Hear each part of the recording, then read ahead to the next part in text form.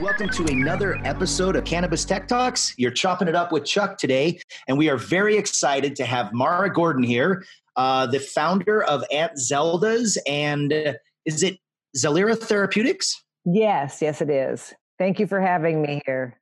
Awesome. Well, we are so excited to have you here because I got to see you live down at the Emerald Conference, and would you mind just telling the audience briefly about your background and what role you play in the cannabis industry? Because I was fascinated by your talk down in San Diego.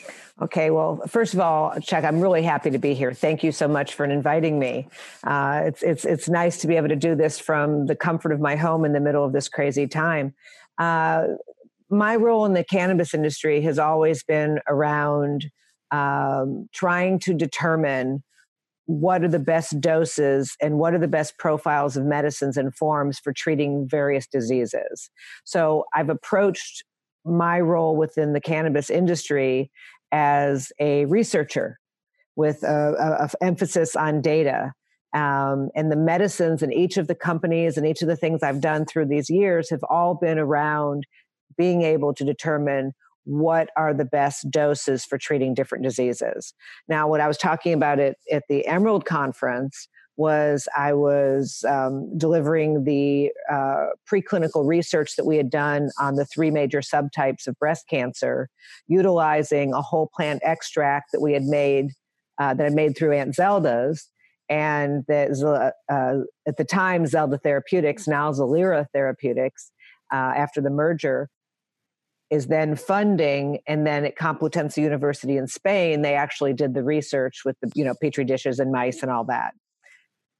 My goal is that we make cannabis so well understood that any physician anywhere feels comfortable prescribing or recommending cannabis just like they would any other medicine. It seems like it's more important than ever right now, given the current state of, the state of the state, that we have people like you that are helping to connect the dots with, like you said, data. Because once you have that empirical type of evidence and data and things like that, then all of a sudden people that maybe don't understand, aren't from within the industry, they can look at things from a more objective standpoint. Absolutely. And the only way that we're going to get the medical community and the government as a whole to accept this to the extent that it needs to, so that we can take it off of, federal Schedule 1 and things like that, is if they feel comfortable and empowered to take back control of the conversation. I'm not saying people shouldn't be able to use cannabis any way that they want to, but we need to get enough data around this so that we can establish what the patterns are in treating different diseases. I'll give you an example of where this is a problem or a challenge, I guess a better word in some cases, is, people will say to me, well, why don't you name your products? Like, why don't you call it like Calm? Like, Calm is one of the words that's like one of the words that a lot of companies are using to describe their products for something. And I'll say, well, mainly because you can take that product and it'll make you feel calm. Maybe I take that product, it makes me feel like I'm jumping out of my skin. So with cannabis, you have to be very, very careful how you label and claims that you make medically. And the only way that we're going to be able to get to anything around 80-20 is if we have enough data in order to do that. It's really fascinating to me that we're in the middle of this. We're probably a few weeks into the here in the US, we're probably a few weeks into the kind of stay at home, all the events are canceled. Pretty much everybody's life is being affected in one way or another by a virus. And it's sort of put front and center into everybody's world how important science is and how important, medical professionals having access to data is, because when we deal with these things without that data, without those scientists and doctors and everything, like the epidemiologists and all of that, we're really in a lot of trouble. And so it seems like, from a perspective of cannabis, even though it's 2020 and we've accomplished so much and we've gone so far, we're still missing a lot of data, aren't we, for the research community? Well, it's a very complicated topic. It's a very complicated topic to try and get any kind of definitive answers on it, because the best that any of us can do is say, well, it depends. Mm. So, that level of uncertainty, because not only are we dealing with a plant that may have upwards of 500 components within it, we then have to figure out how much of each one is in there, and are they going to consistently be that level within there, and which ones can we leave out and which ones can't we leave out, and which are the most important and in treating what various diseases. Now, the other thing is there are so many different diseases. I mean, there's over 200 different kinds of cancers alone, and each one of those cancers has its own genetic anomalies as well. So when people talk about using cannabis to treat various diseases, which disease? Which ones are you talking about? Right. And for whom? Who's the population that's going to be using it? How old are they? Are they male or female? Have they had, what are their other pre-existing conditions or comorbidities? So there's never a simple answer. And we live in a world that really wants just simplicity. Otherwise, we wouldn't have a reality star in the White House. I saw somebody put on Twitter, and I think that this kind of sums it up. We may have the worst person ever to be in charge during a pandemic. Maybe if this hadn't happened, maybe he could have navigated the waters with the economy doing great and everything else. But this is a real test of, systems and governments and safeguards and everything like that. And we're all worldwide, being tested right now. 100%. So this is just a theory. Whether you edit it out or not, this is a theory of mine, and I have a lot of them. But and this probably has nothing to do with cannabis particularly. But if you remember back to the 2000 aughts when the writer's strike took place. And that was kind of the rise of the dominance of reality TV, because it was cheap and easy and you didn't have writers and you could just film. So that's kind of when we started seeing this big surge those years ago. And I really feel like that set up the world, or at least let's say with the United States, the US, to have an environment where you have the reality star president asking the extraordinarily bipolar, not on his meds rapper for advice. I mean, and making, on who should be in prison and it's crazy. It's like, where are we? I feel like we're in a reality show, and that someone's going to say, okay, cut. And then we're going to all get back to our real lives at some point, from what I'm witnessing out there. And so I'm hoping that one of the resulting outcomes of this pandemic will be that people will say, wait a minute, science does matter. We've all been with our heads in the sand, but all of a sudden this is really personal and it's affecting everybody. And, who do you want your advice from? Do you want it from Dr. Fauci, or do you want it from somebody who, is selling merchandise Dr. outside Dre. of... Yeah. Yeah, You want it from Dr. exactly. Fauci or Dr. Dre? Dr. Dre, exactly. So I'm hopeful. And then, of course, cannabis being delegated an essential business was a huge hurdle for us to overcome.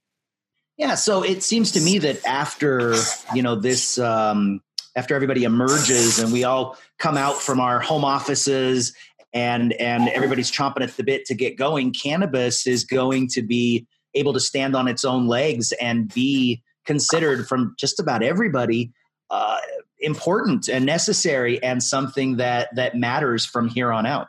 Yeah, for a lot of us, it's already mattered. Mm-hmm. And I think that this is finally being able to get that respect. In California, after the Compassionate Use Act, of course, was passed back in 1996, and allowing medical, the state was wise enough to leave it in the hands of the medical providers to decide what's medically necessary, instead of trying to legislate it like they have in so many other places, where they were having elected officials deciding what medical conditions. It's kind of like having some clerk at an insurance company deciding whether you need to have a procedure or not. Right. Like, they're not qualified. It was the same sort of thing in a lot of states with what was eligible for cannabis and what wasn't. California always took the thing as that's a conversation between the doctor and the patient. A lot of people exploited that as a way of having easy access to cannabis through dispensaries and whatnot, making medical claims of things like, like I said before, like I stubbed my toe. Oh, I need a year's supply of cannabis, and you'd go to some doc in a box, and he'd write you a rec, and you'd pay him $100 or whatever it was.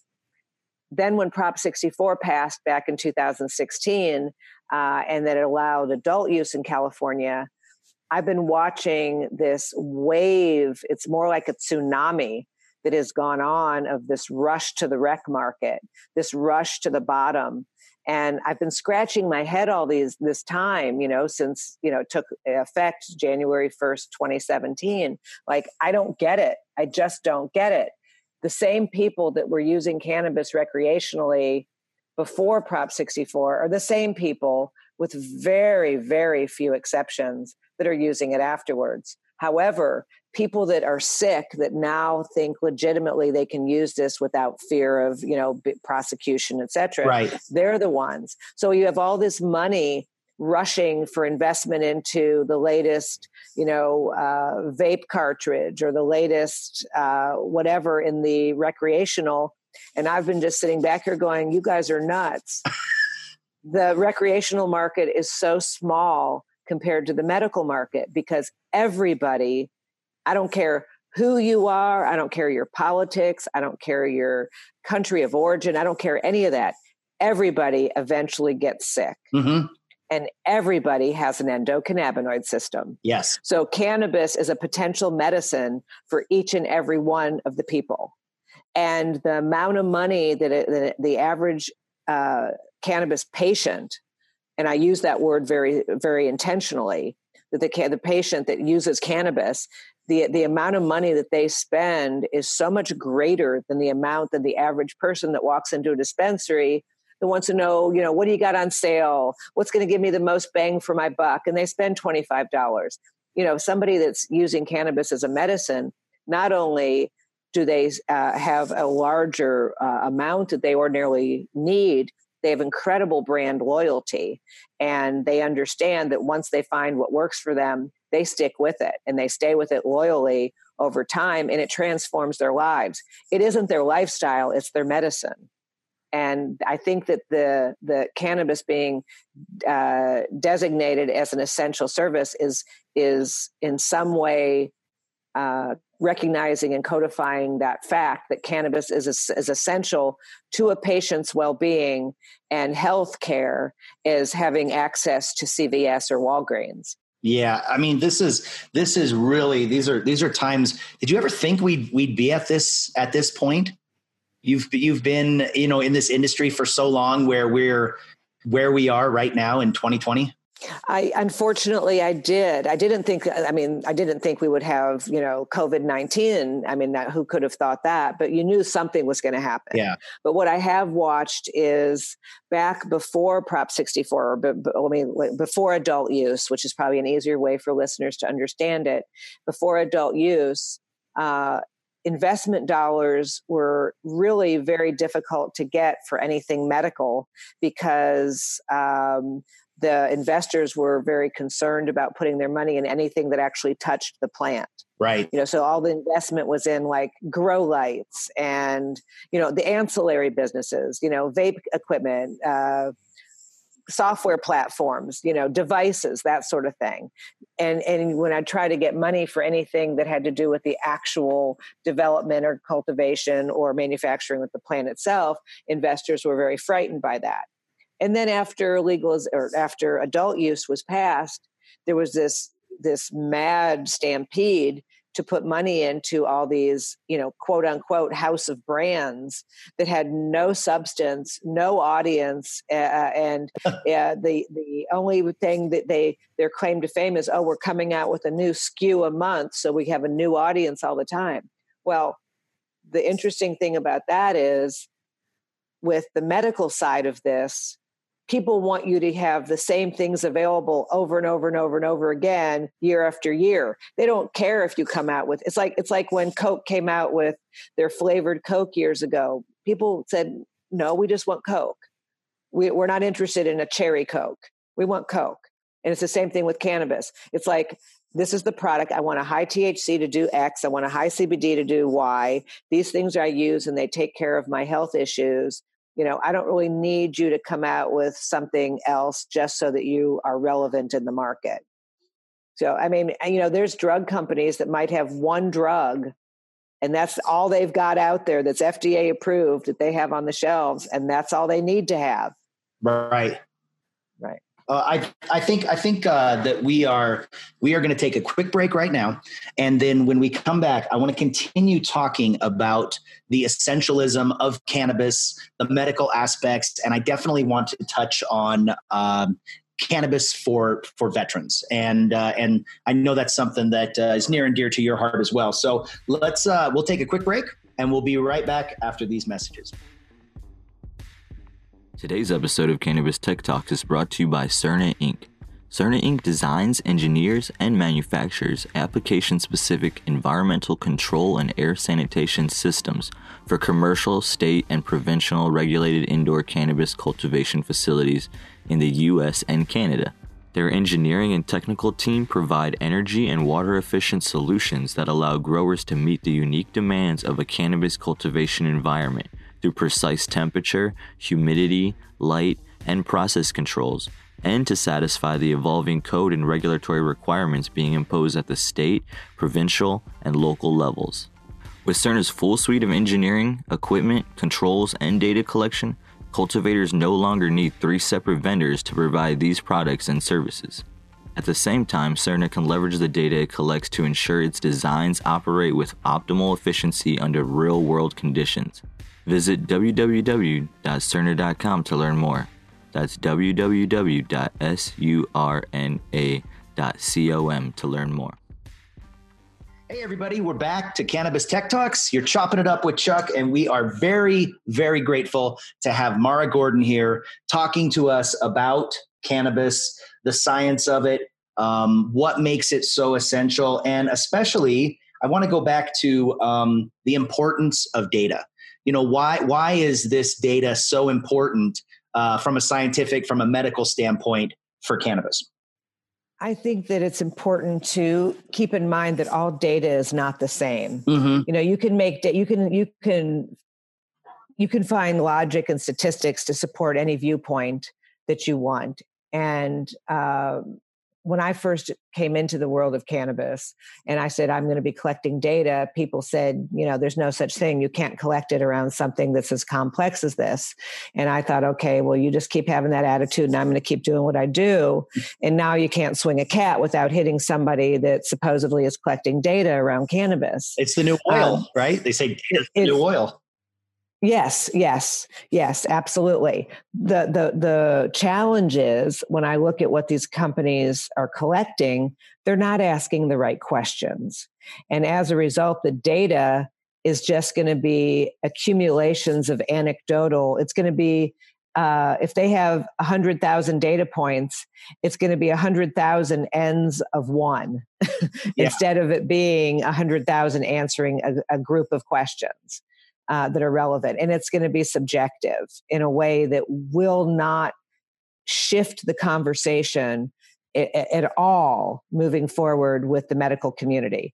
And let's keep in mind that without the doctors, we don't get the legislators. And without the legislators, we don't change laws. And without that, people are going to be hindered from having access to this. So we have to go through, you got to walk through that medical gate if you want to be taken seriously. And data, so looking at what doctors want to know about it in order to be able to see what is working and what isn't, you have to ask questions that can be tallied objectively. Like, they have scales like pain scales, anxiety scales, so there's different medical scales that you can look at. Also, there's questions around usage, but more importantly, don't tie the data to things like the name of it, like Blue Dream. I mean, what a silly thing. Blue Dream, I could look at 10 different things of Blue Dream and they can be one, completely different, 10 different products, 100%. I could look at 10 flowers that are all labeled Blue Dream and have them have very little in common. So you can't go by that. And so much of it is just people saying, yeah, I use Blue Dream and it helps me with sleep. Really interesting. Well, which Blue? I got to see the lab results. I want to see every component of it to be able to track it that way. You need to see the DNA and the Exactly. RNA, right? Exactly. So even if you don't go that, even if you just have the cannabinoid terpene profile and flavonoids and things like that, that can do. I mean, the DNA and RNA are more when you're looking to replicate exactly. Okay. And my experience with cannabis, interestingly enough, is we made a decision based upon some definitely not double blind, not gold standard data, but good enough to make the decision to go forward, and that we've then validated with the study that you saw at the Emerald Conference. And that is that patients do better on full spectrum medicines. And when I say full spectrum, a lot of the stuff that's out there that's labeled full spectrum isn't. Full spectrum means that it has within it the same profile that was in the actual plant itself, not because you took it all apart and put it back together, but that you created the product out of it, keeping it intact. Does that make sense? Yeah, absolutely. And by the way, we did a podcast last week. We had Yobi Benjamin on here, and he was talking about, he was one of the first people that we've heard talking about this, how cannabis labs are already set up right now. I think he said there's something like 1,000 of them in the United States or in North America that are set up right now to where they can test, they can be converted to test for coronavirus with the, the PCR tests. Yeah, they just need to get the standards. Exactly. Yeah. And Canada's already moving forward with it, which goes back to what we were talking about with cannabis being essential. I mean, that's pretty cool. If you've got the cannabis industry saying, hey, we've got this testing equipment, we've got the labs, let us jump in and help out. Just another kind of cool side note of how the cannabis industry can step up and help like everybody else is. Yeah, and I saw something yesterday that one of the companies here in Santa Rosa has retooled their manufacturing plant, and they're doing hand sanitizer. That's so cool. Yeah, I mean, I've also seen companies that are coming out with CBD infused hand sanitizers, and we should keep track of these so we know who not to do business with after this is all over. Yeah. There are companies out there right now that are doing some of the most unethical things. I mean, it makes me physically ill.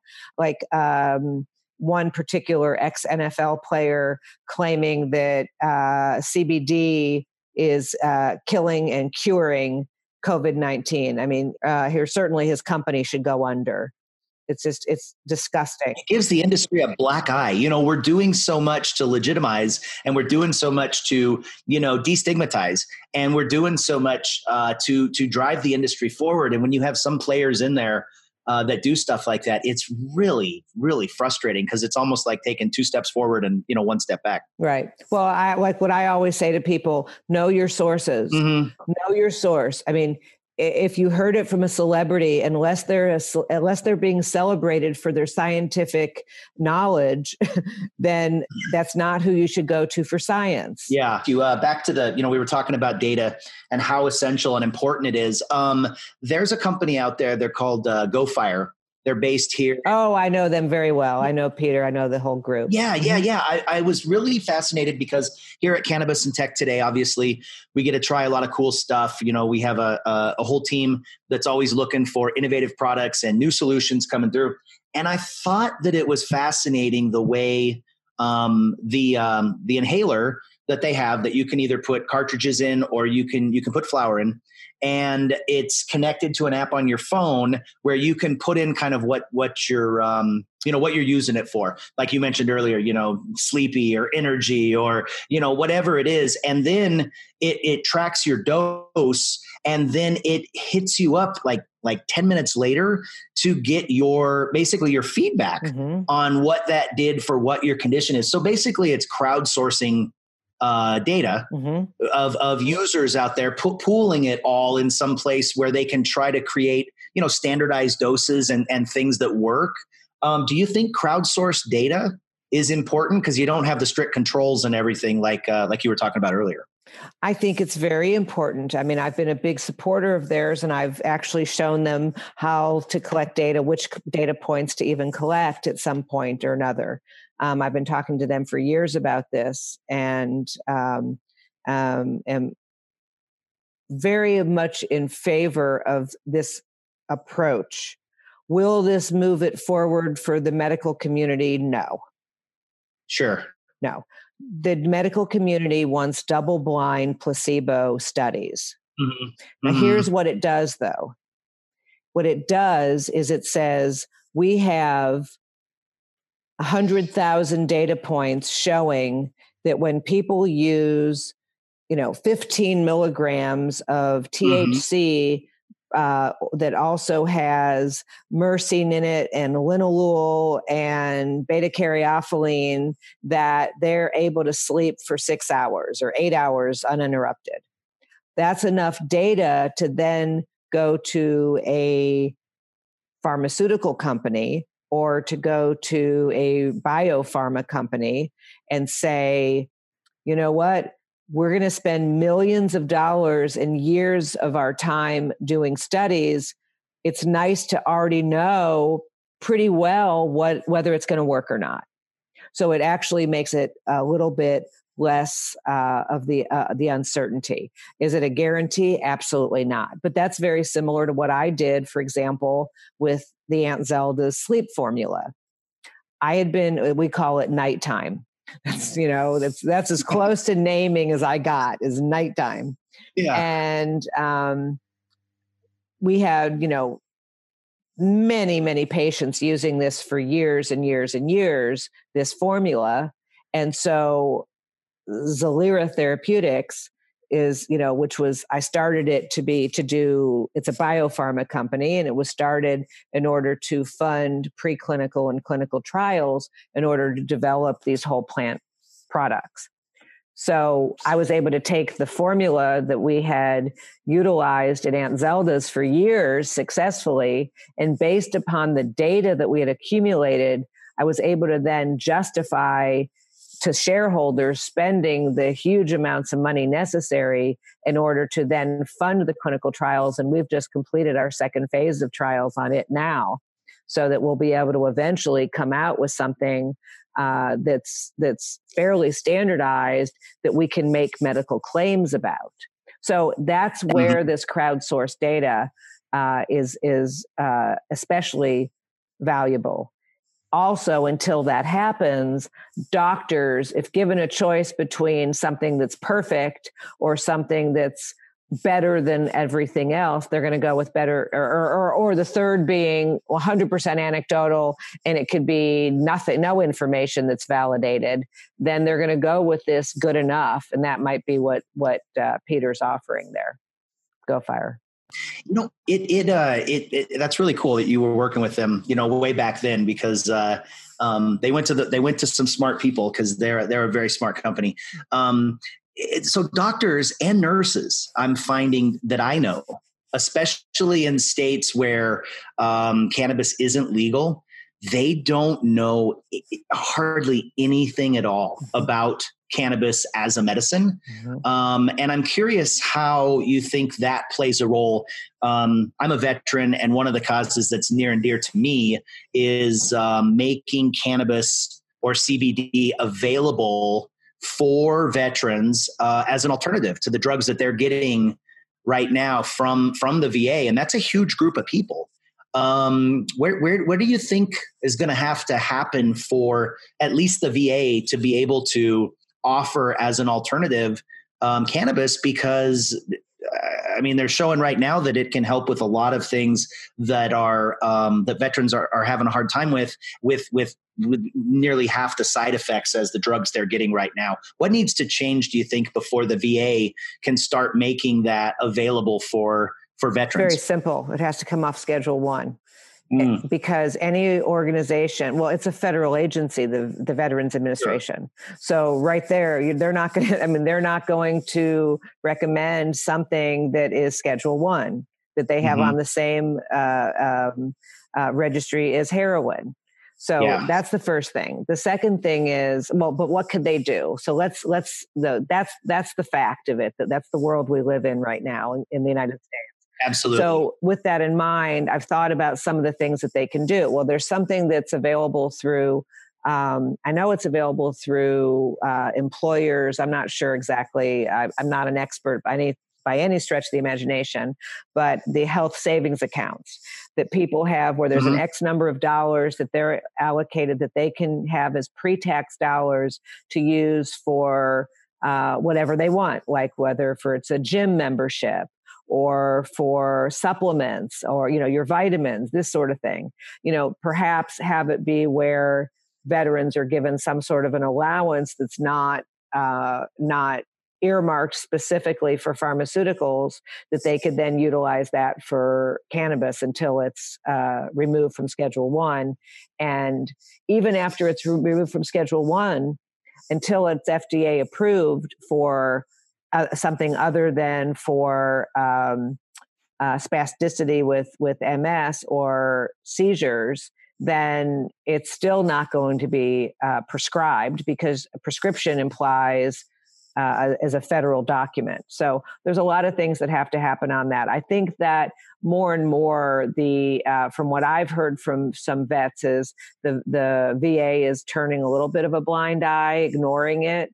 But a lot of them are having to continue to fill, and this is where the lunacy and the greed of the pharmaceutical industry, because it's their lobbyists that made this happen, is they still are filling their prescriptions. They still have to fill their prescriptions for antipsychotics and antidepressants and insomnia and all these other things, even though they're not using them.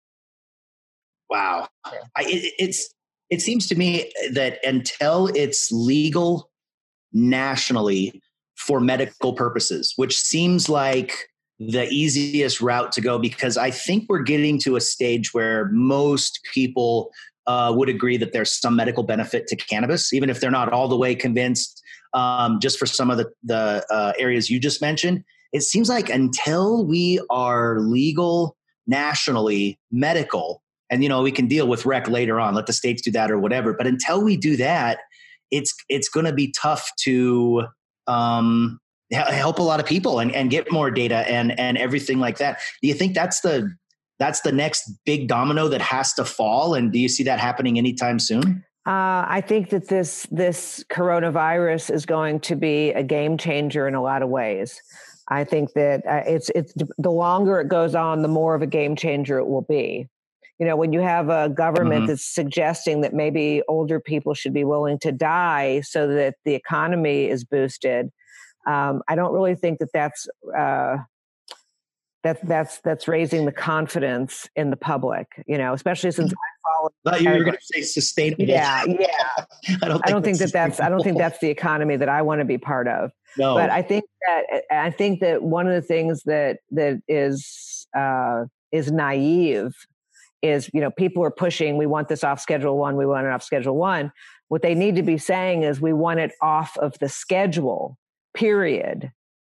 Because one of the worst things that could happen is taking it off Schedule 1 and putting it on Schedule 2 or 3 or something like that, where it still has to be a pharmaceutical. It still has to be, through FDA and all that. So we want to make sure we don't want it scheduled. We want cannabis to be treated. I personally think that it belongs more in the biopharma lane than it does the pharmaceutical lane, because it's a multiple components from a natural plant. So this should either be more closely aligned with nutraceuticals than pharmaceuticals. Wow. And I think that the reality that we're moving into, and I think part of this big surge that we're seeing, I looked at the numbers that just came out that MJ Biz just published, I guess, I don't know, it just showed up for me today, showing that the significant shift down in flower and pre-roll purchases, which is where everybody and their brother seems to be, going this week or last week and going more towards the edibles because, and of course, tinctures and infused oils and things like that fall under that edible umbrella also. The huge 29% increase in this last few weeks because of the virus, people are wanting to take some sort of control back over of their own lives and their own bodies. And cannabis is a perfect tool for that because it is useful in so many different forms. And I think after this, the genie's out of the bottle. It's not going back in. It's been codified that this is an essential service. It's not going back to the way it was. Absolutely. And here in Denver, where I am, the mayor came out a couple days ago and he said, hey, listen, we're going to ask everybody at 5:00, to stay at home. We are going to, allow essential businesses to stay open. And one of the reporters said, what about dispensaries and liquor stores? And the mayor, he said, no, those are not. And everybody went out. Like everybody went out. There were lines out the door. There was no social distancing, and everybody was panicking at the liquor store and at the dispensaries. So much so that 2 hours later, they had to make a retraction and say, "Okay, listen, we were wrong about this." Everybody stopped going and trying to buy all of the weed and all of the. It was funny to see how that played out real time because the mayor was just taking his cues. And then all of a sudden we realized, look, not only is there a bunch of people employed by this, but there's a bunch of people that if they're going to batten down the hatches for 2 or 3 weeks, this is on their must-have list. And like you said, whether it's edibles or flower or whatever, it is more essential than ever. And it's just a sign of the times. Well, I specialize in working with the sickest of the sick. Mm-hmm. And so from my perspective, to not make this available during this time is the equivalent of, not letting an asthmatic have their albuterol inhaler while they're having an attack. I mean, it's absurd. This is their medicine, and as far as, oftentimes people compare cannabis to liquor stores and they'll say, oh, the liquor store this, well, the dispensary that. I look at it more as the dispensary, the pharmacy. Mm-hmm. On the other hand, I also was appalled at the idea of them shutting down the liquor stores, not because I'm a big fan of liquor. I mean, my husband's been sober 31 years and I could take it or leave it. It's because delirium tremors are fatal potentially. Yeah. And if people have an alcohol addiction, whether you think that that's a good, bad, indifferent thing, whatever it is, the disease of addiction, people die going through withdrawals if all of a sudden you cut off their access to alcohol without having treatment beds and places to put these people, which of course right now we don't have. Sure would not. So it would have just created a whole secondary and potentially very harmful level of problems by not having these things available. Do people have to be able to do their bong rips? It depends why they're doing it. If they're doing a bong rip because otherwise they're having such bad anxiety or OCD or they can't sleep, then that's I may not necessarily think that's the best way to medicate, but if that's the way they get their cannabinoids into their body and that's what helps them to function, then power to them. And the veterans, back to what we were talking about before, yes.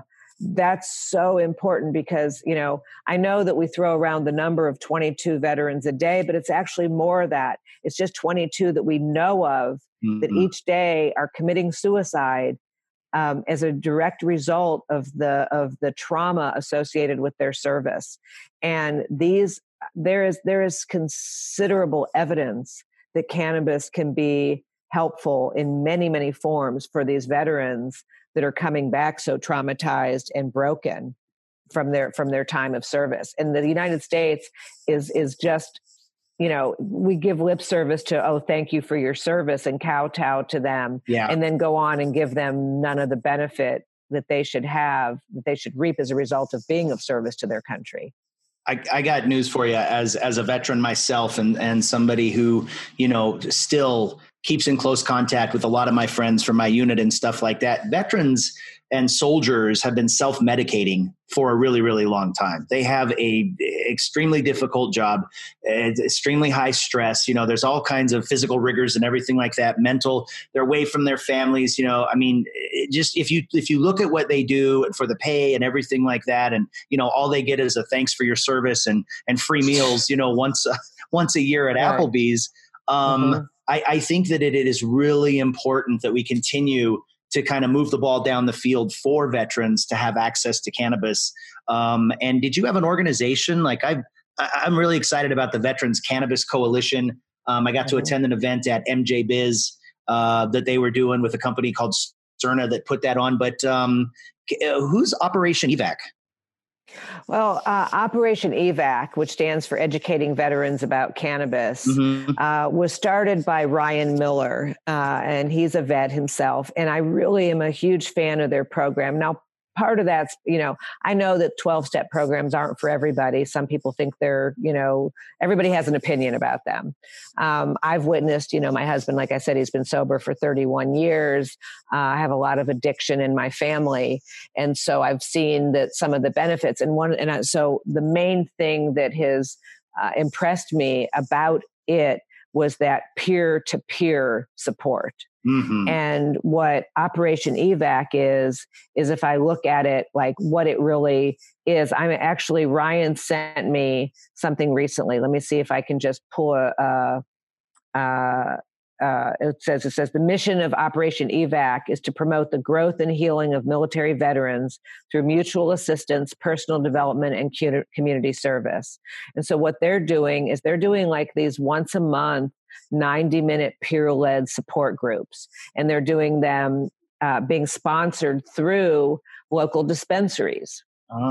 So it's a beautiful way for people to get together. They have trauma specialists that come. They teach them about yoga. It's a lot of different organizations that'll come together. It's not like they're doing this because they also have a product out there that they're selling.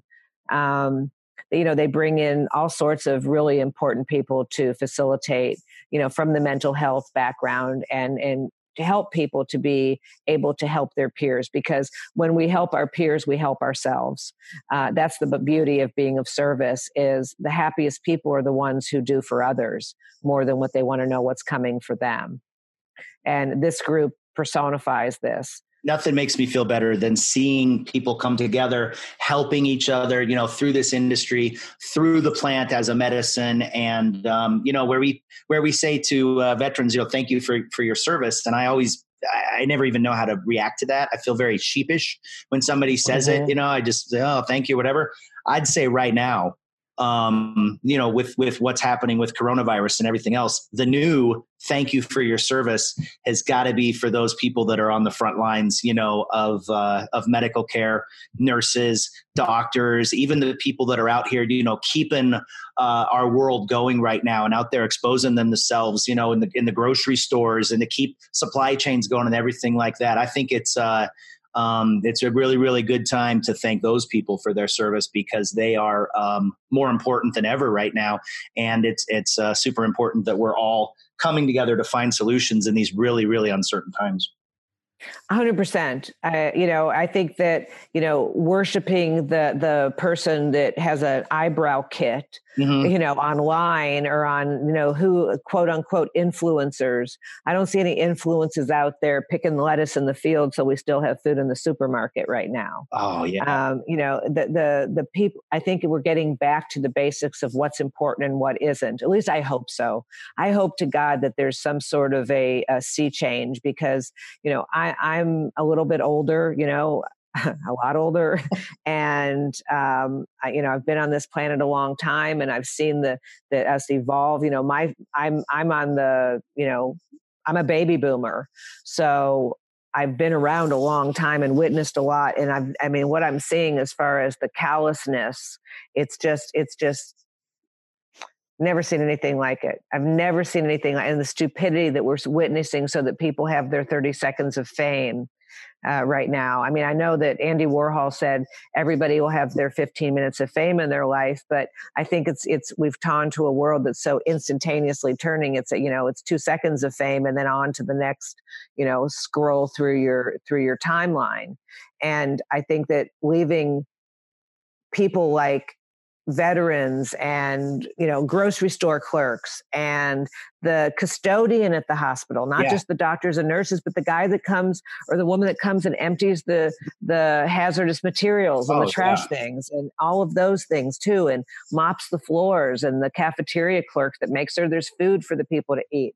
All the way through, these are our unsung heroes that I think we're all realizing, wow, what would really be going on without that? Would I be, if I was in a foxhole, would I want to be in with the person that's an influencer on Instagram or the person who actually knows how to do something? Yeah. Right. And so I think that is going to be one of the big takeaways is it's, having what you know how to do is just making money. You really don't know how to do anything. Yeah.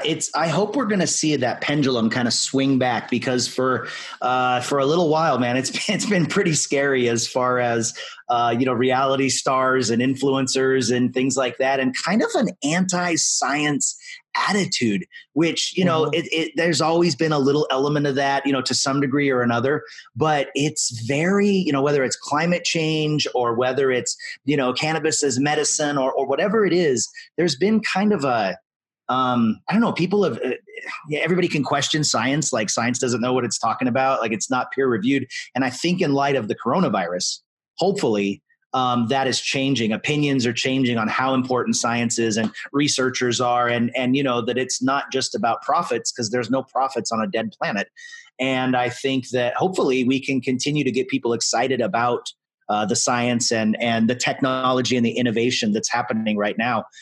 It's like Neil deGrasse Tyson said, you're entitled to your own opinions, but you're not entitled to your own facts.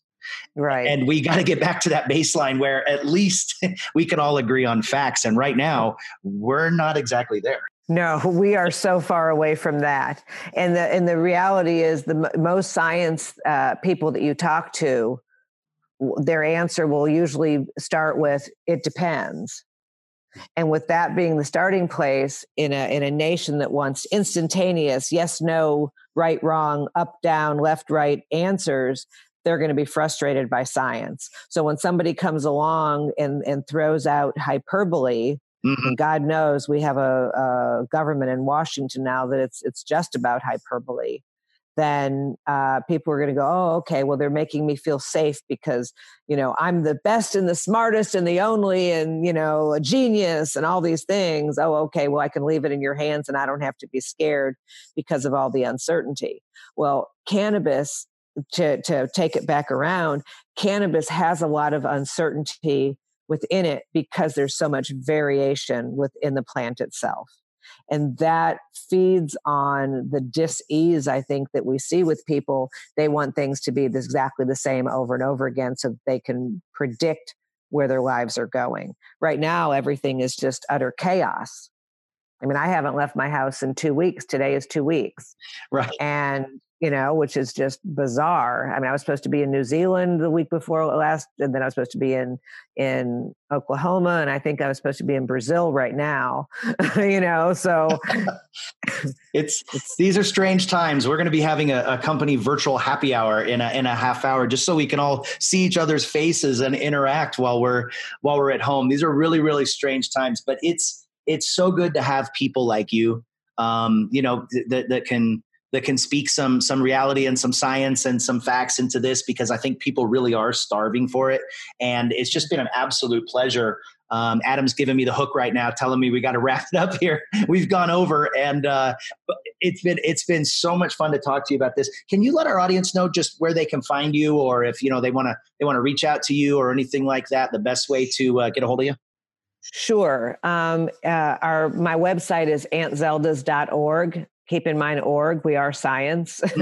And so if you want to reach me, you just can write to either Mara, M-A-R-A, at auntzeldas.org, or you're probably better off writing to support at auntzeldas.org because I get so much email, and that way, if it's direct to me, somebody will actually get it in front of me instead of it just getting lost in the stream.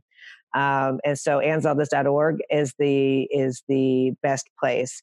And, we've been specializing in treating really sick people for, almost a decade now, with doctors and nurses and whatnot in collaborating with the care. So I feel really comfortable right now that we have a team with us for patients to go to get some sort of reassurance and not have to depend upon Instagram celebrities or whomever to make their medical decisions.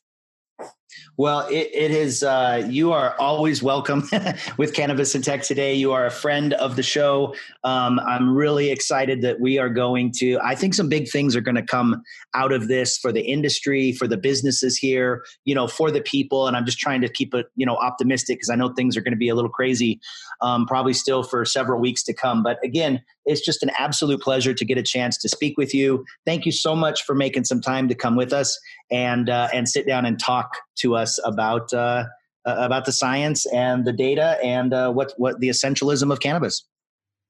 Thank you so much for having me anytime. It's been a pleasure, Chuck.